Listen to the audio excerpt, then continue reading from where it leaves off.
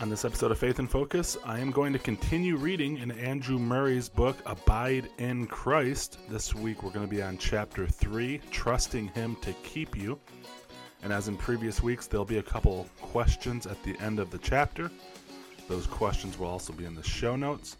If you wanted to hop onto the Facebook page or email at dennissotheby@infaith.org, your answers to your questions and take part in the conversation, I would highly encourage that and would love to hear from you.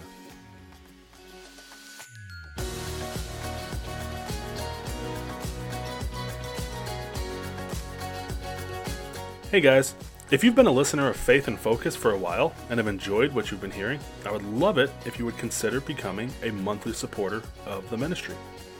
As a missionary within Faith, my work is entirely supported by listeners like you, who believe in the work God has called me to do, and podcasting is just a small part of that. I also teach the Bible at my local church, in the ministry house I live in, and with the young men God has put in my life to disciple.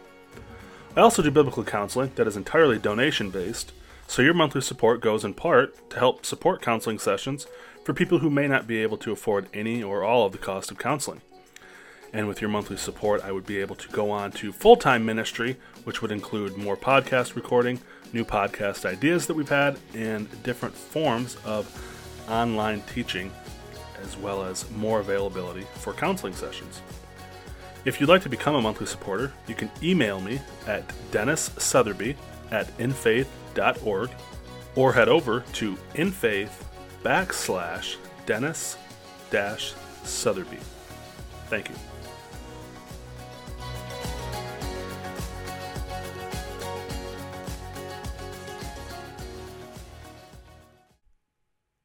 Andrew Murray, Abide in Christ, Chapter 3, Trusting Him to Keep You.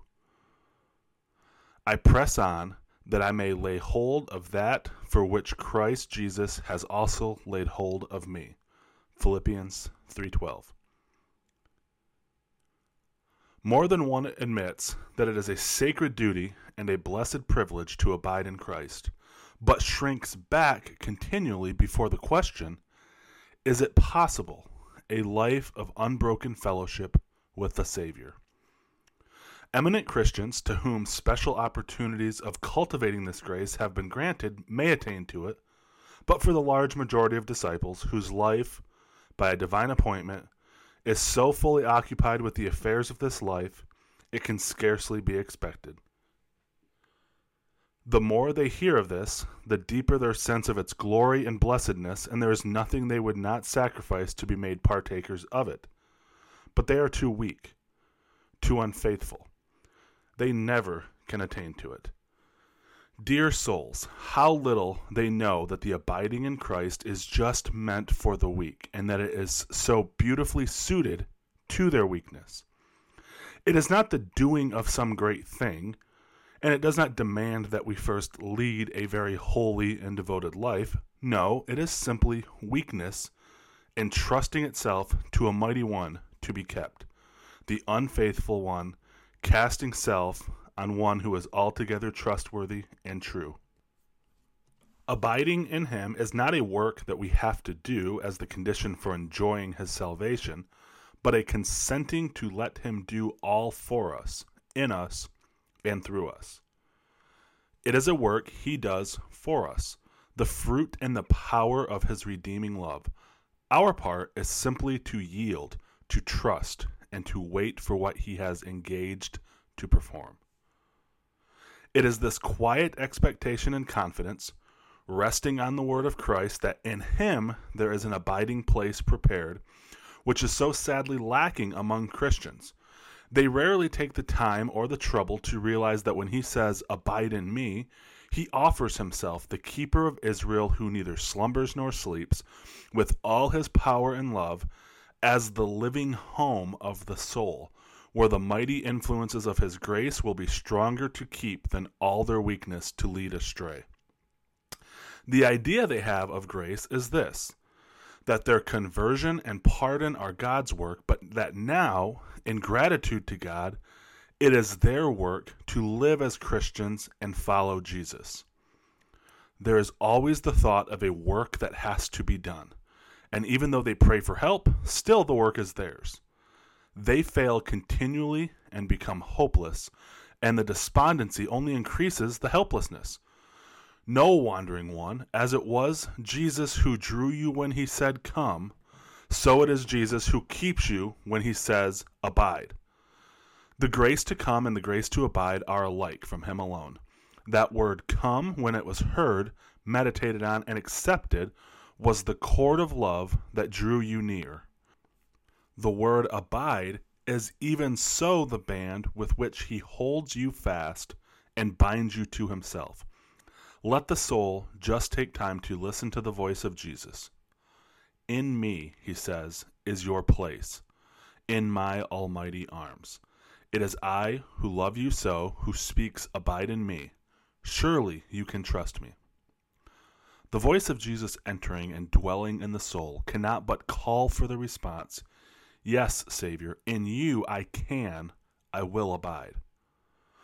Abide in me. These words are no law of Moses, demanding from the sinful what they cannot perform. They are the command of love, which is always only a promise in a different shape. Think of this until all feeling of burden and fear and despair pass away, and the first thought that comes as you hear of abiding in Jesus be one of bright and joyous hope. It is for me. I know I will enjoy it. You are not under the law, with its inexorable "do," but under grace, with its blessed "believe" what Jesus Christ will do for you. And if the question is asked, "But surely there's something for us to do," the answer is, our doing and working are just the fruit of Christ's work in us. It is when the soul becomes utterly passive, looking and resting on what Christ is to do, that its energies are stirred to their highest activity, and that we work most effectually because we know that he works in us. It is as we see in the word "in me" that the mighty energies of love reaching out after us to have us and to hold us, that all the strength of our will is roused to abide in him. This connection between Christ's work and our work is beautifully expressed in the words of Paul. "I press on that I may lay hold of that for which Christ Jesus has also laid hold of me." It was because he knew that the mighty and the faithful one had grasped him with the glorious purpose of making him one with himself that he did his utmost to grasp the glorious prize. The faith, the experience, and the full assurance that Christ has laid hold of me gave him the courage and the strength to press on and lay hold of that which had laid hold of him. Each new insight of the great end for which Christ had laid hold of and was holding him roused him afresh to aim at nothing less. Paul's expression and its application to the Christian life can be best understood if we think of a father helping his child to mount the side of some steep precipice. The father stands above and has taken the son by the hand to help him on. He points him to the spot on which he will help him to plant his feet as he leaps upward. The leap would be too high and dangerous for the child alone, but the father's hand is his trust, and he leaps to get hold of the point for which his father has taken hold of him. It is the father's strength that secures him and lifts him up, and so urges him to use his utmost strength. Such is the relationship between Christ and you, O weak and trembling believer. Fix first your eyes on that for which he has laid hold of you. It is nothing less than a life of abiding, unbroken fellowship with himself, to which he is seeking to lift you up. All that you have already received, pardon and peace, the Spirit and his grace, are but preliminary to this. And all that you see to you in the future, holiness and fruitfulness and glory and everlasting, are but its natural outcome. Union with himself, and so with the Father, is his highest object. Fix your eye on this and gaze until it stands out before you, clear and unmistakable. Christ's aim is to have me abiding in him. And then let the second thought enter your heart, that for which Christ Jesus has also laid hold of me. His almighty power has laid hold on me and offers now to lift me up to where he would have me. Fix your eyes on Christ. Gaze on the love that beams in those eyes and that ask whether you cannot trust him, who sought and found and brought you near now to keep you. Gaze on that arm of power and say whether you have reason to be assured that he is indeed able to keep you abiding in him.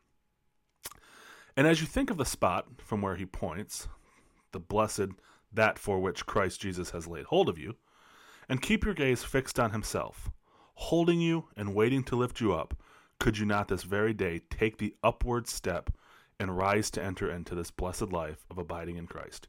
Yes, begin right now and say, "Oh my Jesus, if you command me, and if you desire to lift and keep me there, I will venture.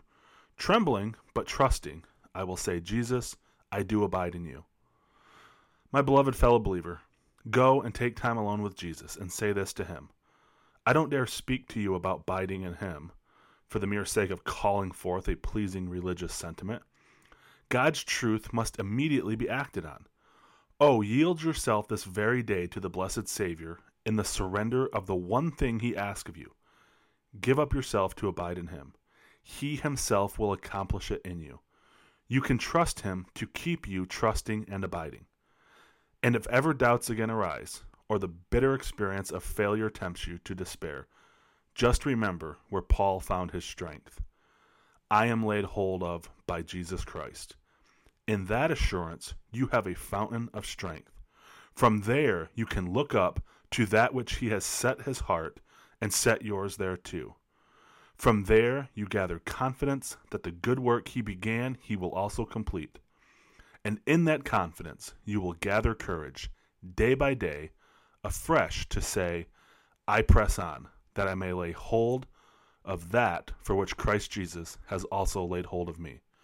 It is because Jesus has taken hold of me, and because Jesus keeps me, that I dare to say, Savior, I abide in you. Questions for further thought. 1. What is Christ's answer to those who refuse or fail to abide in him because they believe they are too weak or too unfaithful, in the present or in the past, to constantly and consistently abide in him? 2. From where must you receive the grace and the strength in order to abide in Christ every day of your Christian life? 3. What should you do with your doubts, your failures, and your inabilities in consistently abiding in Christ as he has called you to do?